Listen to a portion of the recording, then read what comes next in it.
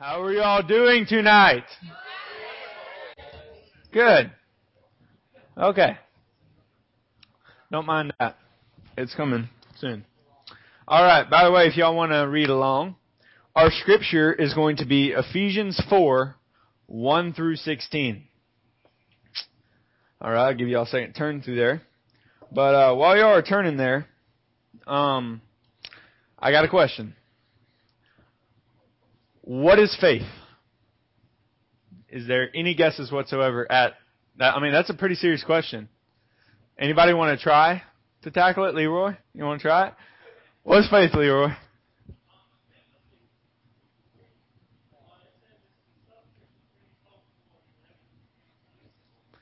Say it again. Substance of things hoped for, and the evidence of things not seen. That's a pretty good verse, Nick. An invisible trust. That's a pretty good one too. Is there anybody else who wants to take a shot in the dark, Michelle? Confidence in something. Jack?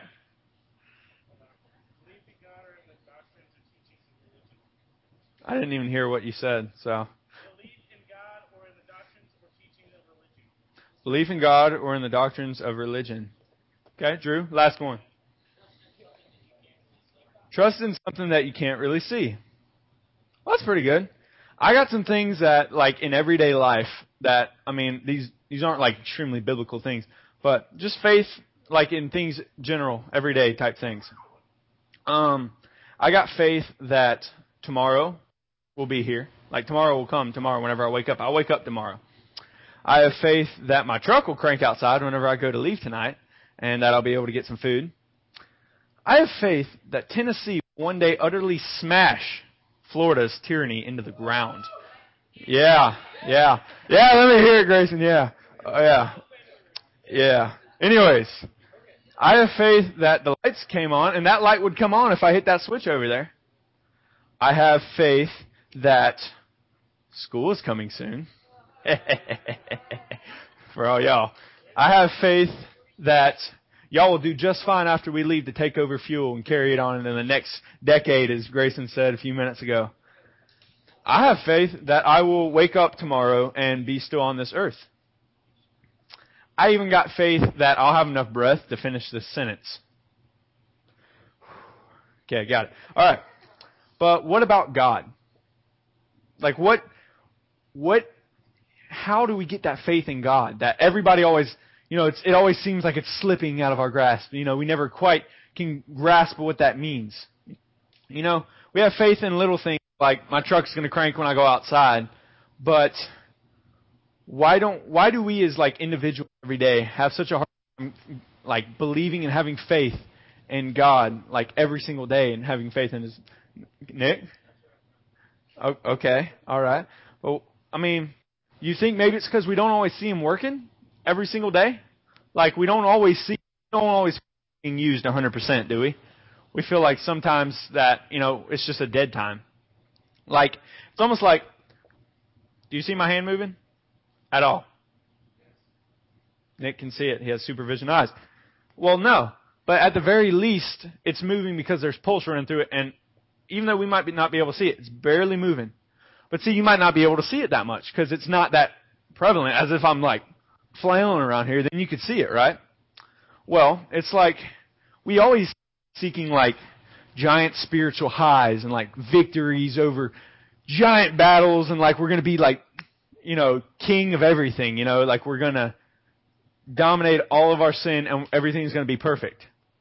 But like whenever there's times where nothing's really happening and it's like the weeks after you're tired or, nothing's really happening, you just kind of lose sight of it, It just seems like there's just kind of a time where you're just like, well, I guess God's not using me right now, I hope He does soon, But, I'm going to give you like a scenario here, and this is where this comes into effect. You feel like wind around you and like air moving constantly, right? Like if I come up and like fan you in the face, you're going to feel the air. Like you go outside, you feel the breeze coming through and the wind. You feel the air in here, it feels good, finally. And you have like fans to keep us cool. And it's like, do you actually see the wind? Like do you see it traveling through here? Is it a certain color and like Do you see it dispersing? No. It's invisible. I can feel it, but I can't see it, I don't see it moving that much. But then again, we like freak out and, pay attention whenever these giant storms come through, and we have pictures of hurricanes and come through, and just we see all the devastation around. And we really notice whenever it has a lot of power and a lot of, we see it when there's a great effect coming on. Now, that's kind of like how we treat God sometimes, as far as we'll be like, and at times whenever it's just a fan, you might just walk through here and not notice the air being on tonight. You might have just sat down and think, well, it's not even part of your thought process, but even if it is, you're like, well, there's no real wind tonight. It's just cool in here. And you might even walk in front of that fan and be like, well, I don't even notice it. It's just another thing. Well, that wind is still pushing stuff. No matter how small, little infinitesimal specks of dust is still moving. God's hand is always in effect, moving. Even though we can't always see it as prevalent as giant storms coming over and blowing trees out of the ground and everything, it's always in effect. Now, we wait for a giant moment to come around whenever we can really see the hand of God work. Now, can y'all still hear me? Is my mic working good? Okay. Well, we wait for moments where we can see that, as much as you could see that right there. We wait for moments like that when we can see everything. We go, oh, there he was. I saw God. I saw him moving. I saw him working. You think, wow, I just saw him. That's amazing. You praise God because you saw him do some great work, and you saw him do something amazing in your life. My microphone's coming off here. You see him do something amazing. You think, wow, look at that. And then like at camps or something, when you'll have this huge spiritual high, and you're like, oh yes, this is awesome. And then you come back in a week later, you're just kind of like, all right, that's faded off. What's next? It just kind of, it dies. But like tonight, I wanted to show y'all like a real practical look at faith, and not like the things that it's hard to see and imagine. I'm going to give y'all some real stuff, and that'll show you like what's happening. Even though like the wind here, even when it stops, that like there's still stuff happening right there. Now, my first point in here is over verses 1 through 3, if you're reading along. But before I get to that, I got a story for y'all. Now, there was this guy once. He's sitting in his living room.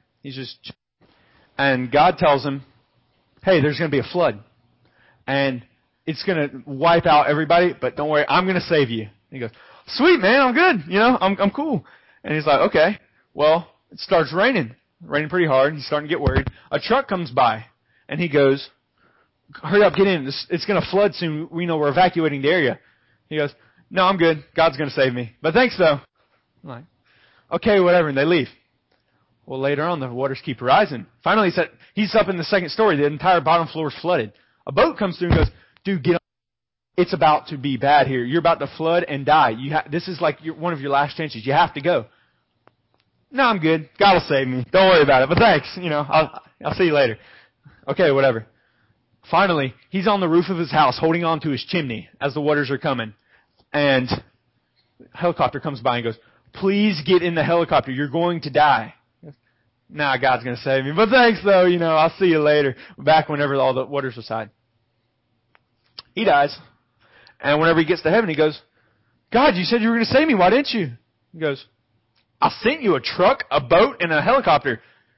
Why didn't you get on one? That's kind of how we expect it sometimes. We get something in our heads, and it's like the wrong kind of faith. We kind of picture it differently than what it really is. Now, my first point is what faith is. Now, what does faith look like? Does anyone have an idea what faith looks like? What it might look like in a world? Like, other than what we've said so far. What does it look like? Not just what is it. What does it look like? What kind of characteristics does it have? Nobody. What? Not worrying? Okay, not worrying. Trusting. Don't worrying about stuff happening, It's very hard not to worry nowadays. But I'll show you right here, verse 1 through 3. I, therefore, a prisoner for the Lord, urge you to walk in a manner worthy of the calling to which you have been called, with all humility and gentleness, with patience, bearing with one another in love, eager to maintain the unity of the Spirit and the bond of peace. Now, I kind of gave us some looks at trying to get a shape of what faith looks like here. We got a couple characteristics. We're to be humble. It goes a long way in faith. Because if you have pridefulness and you think, well, I can handle this, it's hard to be faithful and trusting whenever you don't recognize your own humility. It calls us to be gentle, not, always worried and crazy. It calls us to be gentle. It calls us to be patient, which a lot of us struggle with. I know I struggle with it very much. Patience is very hard to come by these days. It calls us to be loving. A lot of us struggle with this even more because of patience, Someone cuts you off on the interstate or something, you're just like, but it's hard to be loving. Eager to maintain unity and peace of the church and spirit. Now, that means we should be eager to come together and build the church and build the spirit and lead more people. But sometimes we just get, selfish. I don't want to do that today. I don't want to deal with this right now. I'm just tired. I want to go home and sleep. That's all I want to do, or just play Xbox or something. But it also includes sacrificing ourselves for the greater call of Christ. Now, this one can go a couple different ways. You can physically sacrifice yourself by doing work at a church or something, doing a mission work for Him. Or you can sacrificing some part of yourself that's like, I really like this, but it's really building up my walk with Christ. So that's where it comes into sacrificing yourself for it. And then we're supposed to be prisoners for Christ. He freed us, but we're prisoners for Him.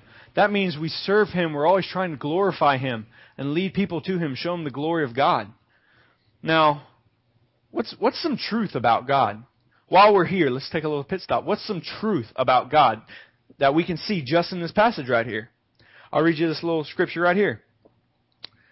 There's one body and one Spirit, just as you were called to the one hope that belongs to your call. One Lord, one faith, one baptism, one God and Father of all, who is over all and through all and in all. But grace was given to each one of us according to the measure of Christ's gifts. Now let's kind of dissect this. I'm giving you all a lot of information right now, but this right here will really show you the truth about God. That a lot of times we kind of think, well, God's so mysterious. How can we see Him? It's always in the Scripture. He's right there in the words. And it's amazing how I couldn't even read this a couple of days ago. And I read it once while I was looking over my stuff for my sermon. And I was like, I don't understand it. It's not coming together. Everything's just kind of not coming together. It's not meshing. And then I prayed that I would see God. And I came back to it. And it's amazing the truth you find in Scripture right here. Now, what I got from it is there's one body of Christ. One true body of believers. That means one path to heaven. One body of Christians who are doing the right thing. One body of Christ. There is one Spirit of God, which means only one God. Not a bunch of them running around like polytheism, like Hinduism, Islam, all that. One God. One baptism by choice, like the christening in Catholicism where you get sprinkled on as a baby. I know it's confusing to think about all these things. But one God who is the Father, or the Creator, who is above all creation. Now you think of a dad in the household. He leads the family. You don't see a son or a daughter leading the family, do you? No. The Father leads the family. God as the Creator leads His creation. He is the head of creation.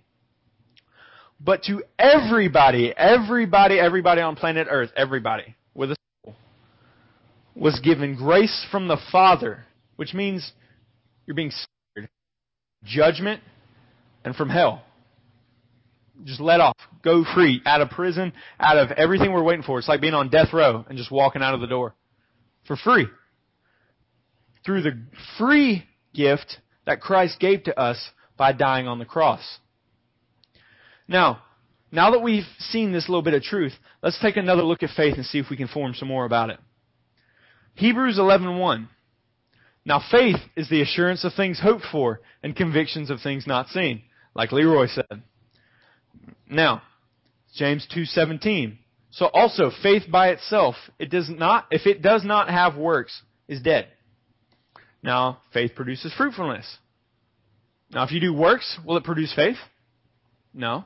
If you do faith, it should works. It should make you say, I want to go produce good works for God so I can glorify Him. And that through glorifying Him, other people may see the glory of Christ. Now, it shows you that faith produces fruitfulness. Luke 7:50, and He said to the woman, "Your faith has saved you. Go in peace." Faith saves the soul. Okay, we have another little aspect of it. Galatians 3:24. So then, the law was our guardian until Christ came, in order that we might be justified by faith. So faith justifies. See, the law was the guardian of the Old Testament. Then Christ came, and now we're justified by faith. Okay? And then finally, John 14:6, when Jesus said, "I am the way, the truth, and the life. No one comes to the Father but by me." And that shows you right there, faith in Jesus is the only way. Now, I've got something for you, for one of you. Tanner, I will sell you this special soda for $500. $500. Now, this is a good deal. Listen. For $500, this soda will make you live 350 years longer than you already will. $500. You going to take it from me? Do you have faith in me? Do you have faith in this can to fulfill it? $500. Come on. Come on. You know you want to give it to me. I'll let you think.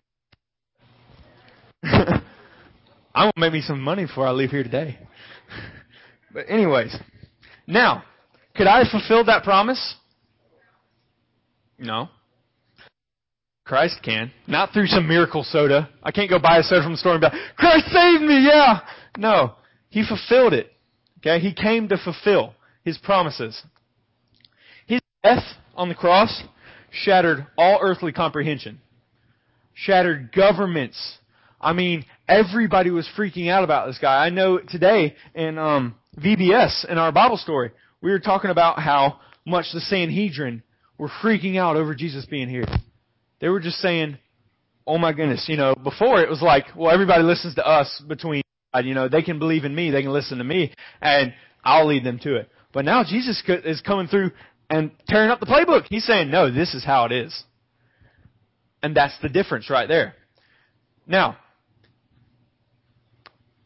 shattered all earthly governments, all earthly comprehension, and He even took sin captive.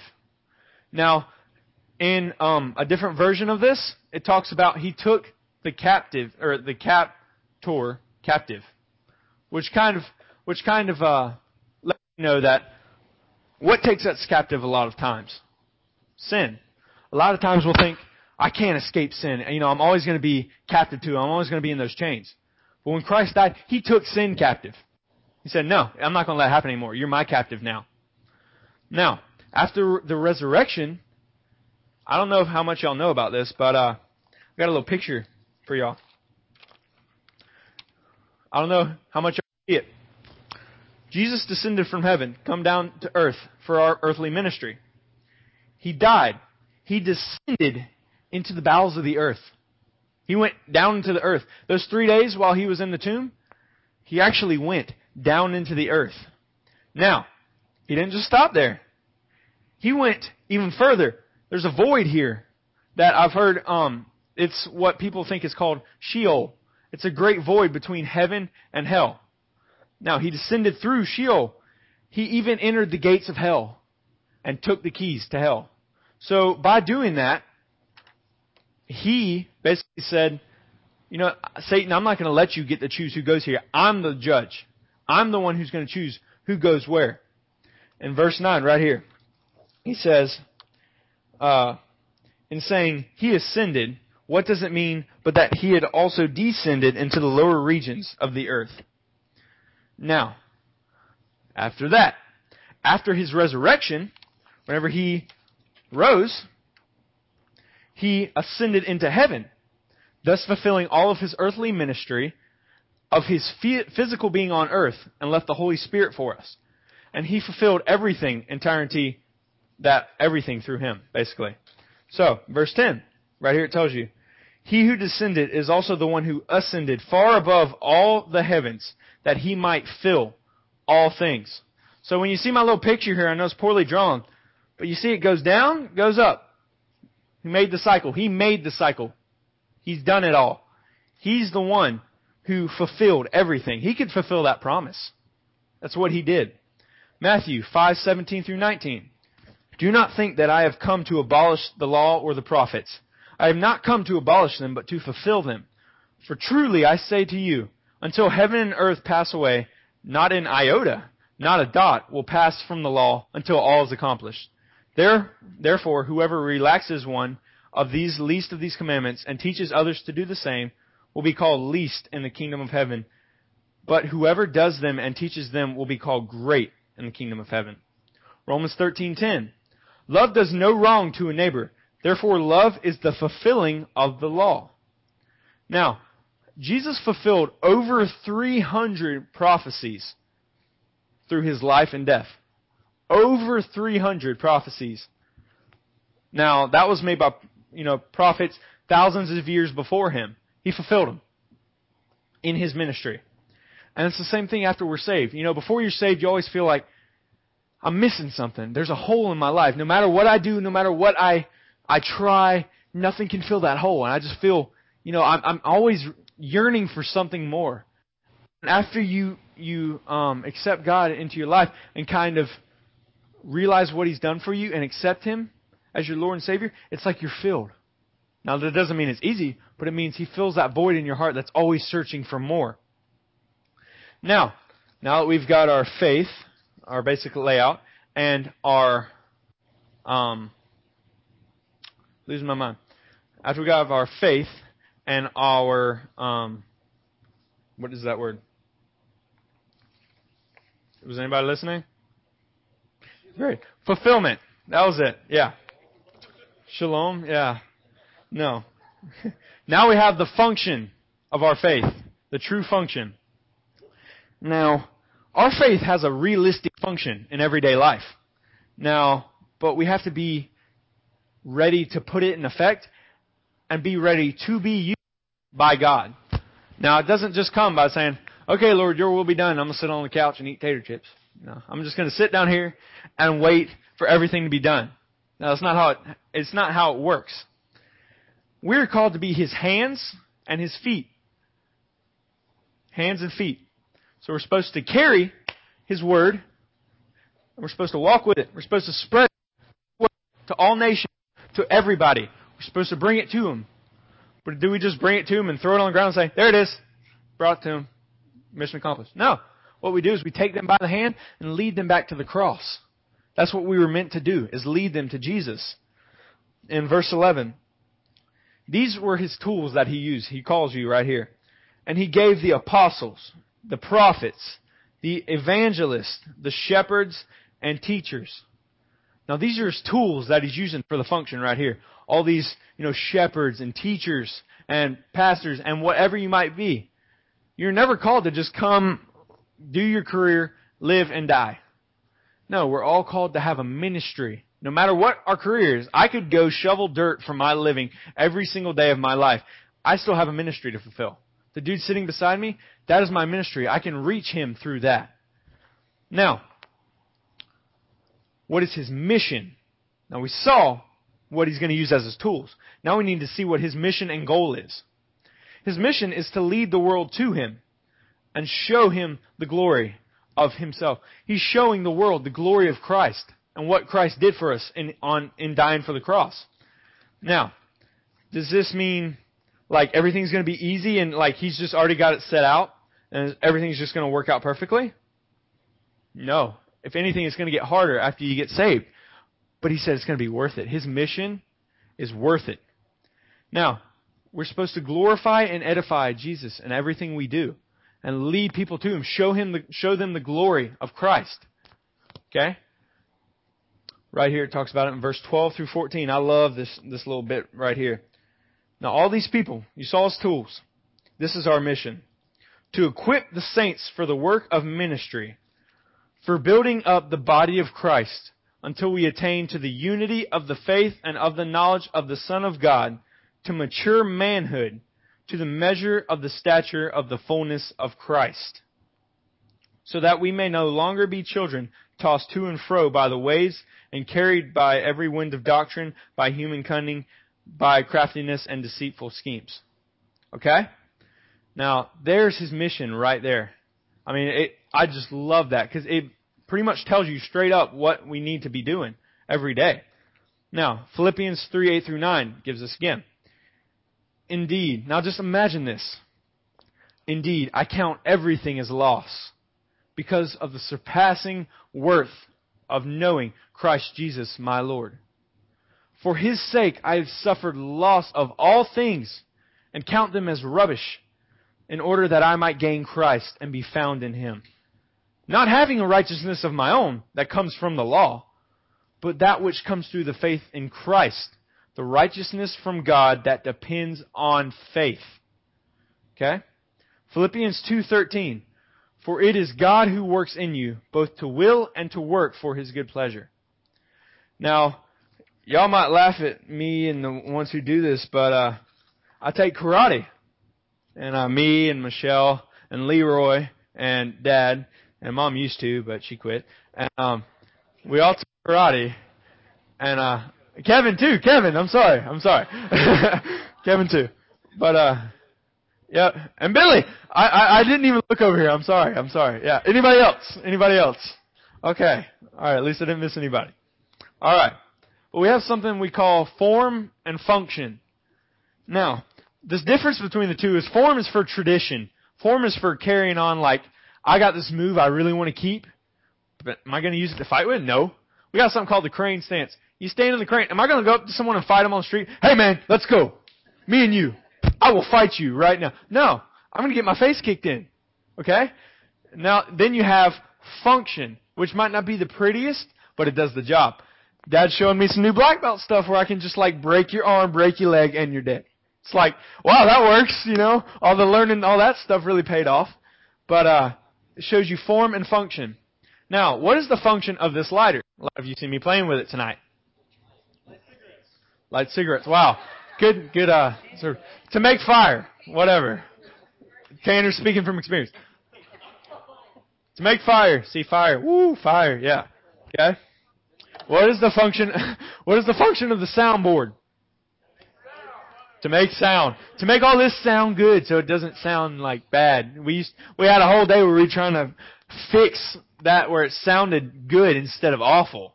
Okay? What is the function of a football team? Our football team. What's our function? Jimmy? To win and to what? Go where? To state. We want that ring. That's our function. Our function is to grow and get better and win and go to state. What's the function of our army? When a country messes with us, what does our army do? Yeah. Goes in, kicks the door down, and is like, no, you will not do that to us. It's to defend our country and to do whatever needs to be done. Now what's the function of us as Christians? To spread the word, to disciple, what? Reach the far corners of the earth. Exactly. We're supposed to honor and glorify God, show His glory, reflect it to everybody else, and spread the word as much as we can. Now, I'm on my last point here. It's called the finale. Yeah, that sounds good. But you might be asking yourself like some questions, you know. And it's totally cool. I definitely understand. It can be confusing to have all this, you know, here all the time, and it's just like so much to take in. How am I supposed to learn it all, you know? But first you might be asking, what will all of this lead to? What will all this I just read, what will all of it lead to? And it's like, what I just read you, first, it will lead up to the building of the church and capturing saved souls. So like, if I'm a weak Christian and I just keep focusing on the faith that I have and just keep praying and keep working at it, am I going to stay a weak Christian? If I bench press every single day for like 8 months and don't injure myself, will I eventually get strong? Yeah, exactly.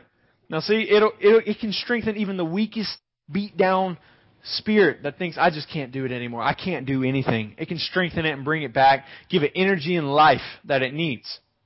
Now, this right here, it will all lead to us as the church, hopefully. This is what the main goal of Christianity is to glorify God, and spread His word to everyone on the face of the planet. Reflect His glory to them so that they might come to know Christ. Now, next you might be asking, my bad. My verses, verse 13 through 16. Until we all attain to the unity of the faith and of the knowledge of the Son of God, to mature manhood, to the measure of the stature of the fullness of Christ, so that way we may no longer be children, tossed to and fro by the waves and carried about by every wind of doctrine, by human cunning, by craftiness and deceitful schemes. Rather, speaking the truth in love, we are to grow up in every way into Him who is the head, into Christ, from whom the whole body, joined and held together by every joint with which it is equipped, when every part is working properly, makes the body grow up so that it builds itself up in love. Now that shows you right there what it's leading to. Next, how will it build together? We hear it saying it's building together. How does it build? You can say, our crew's building that house over there. And they go, how are you going to build that? It's cool to say, yeah, we're building that, but if you don't know how to do it, how are you going to build it? I mean, just doesn't happen. You have to know how. In 11 and 12, when I talked about the different types of ministry and like the teachers and prophets and stuff, it talks about those are pivotal in the life of a believer. That is how. Because we each have a ministry that we can take to everybody on earth. And we can spread it as far as we can. And we can all lead someone to the glory of Christ and reflect Him by using our ministry. Now, in 13 through 16, that cool verse I just read, it shows the goal of the church while we're on earth, what we're supposed to do while we're here, which is striving to come together and work together like, a well-oiled machine. Work like, you see like old rusty cars that don't really work too well, puttering down the road, and then you see like a Viper go by or like a Corvette or something fly by, and you're like, man, that thing's working right. That thing's working right. That's how we're supposed to work. We're supposed to all work together and come together, increasing the count of believers, spreading the word, and bringing honor and glory to Jesus. Now, at the end of the day, what's the bottom line? I mean, I can sit up here and tell you this all day, but eventually I'm going to get tired and go home. I mean, and I'd get tired and go home. But what's the bottom line?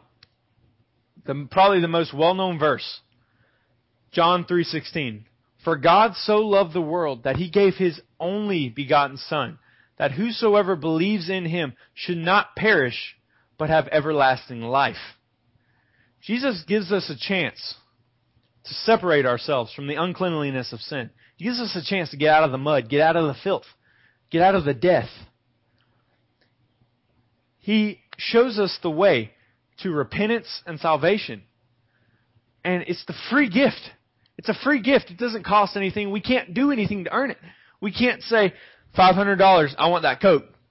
It's my gift. No, He gives it to you. He says, here, just take it.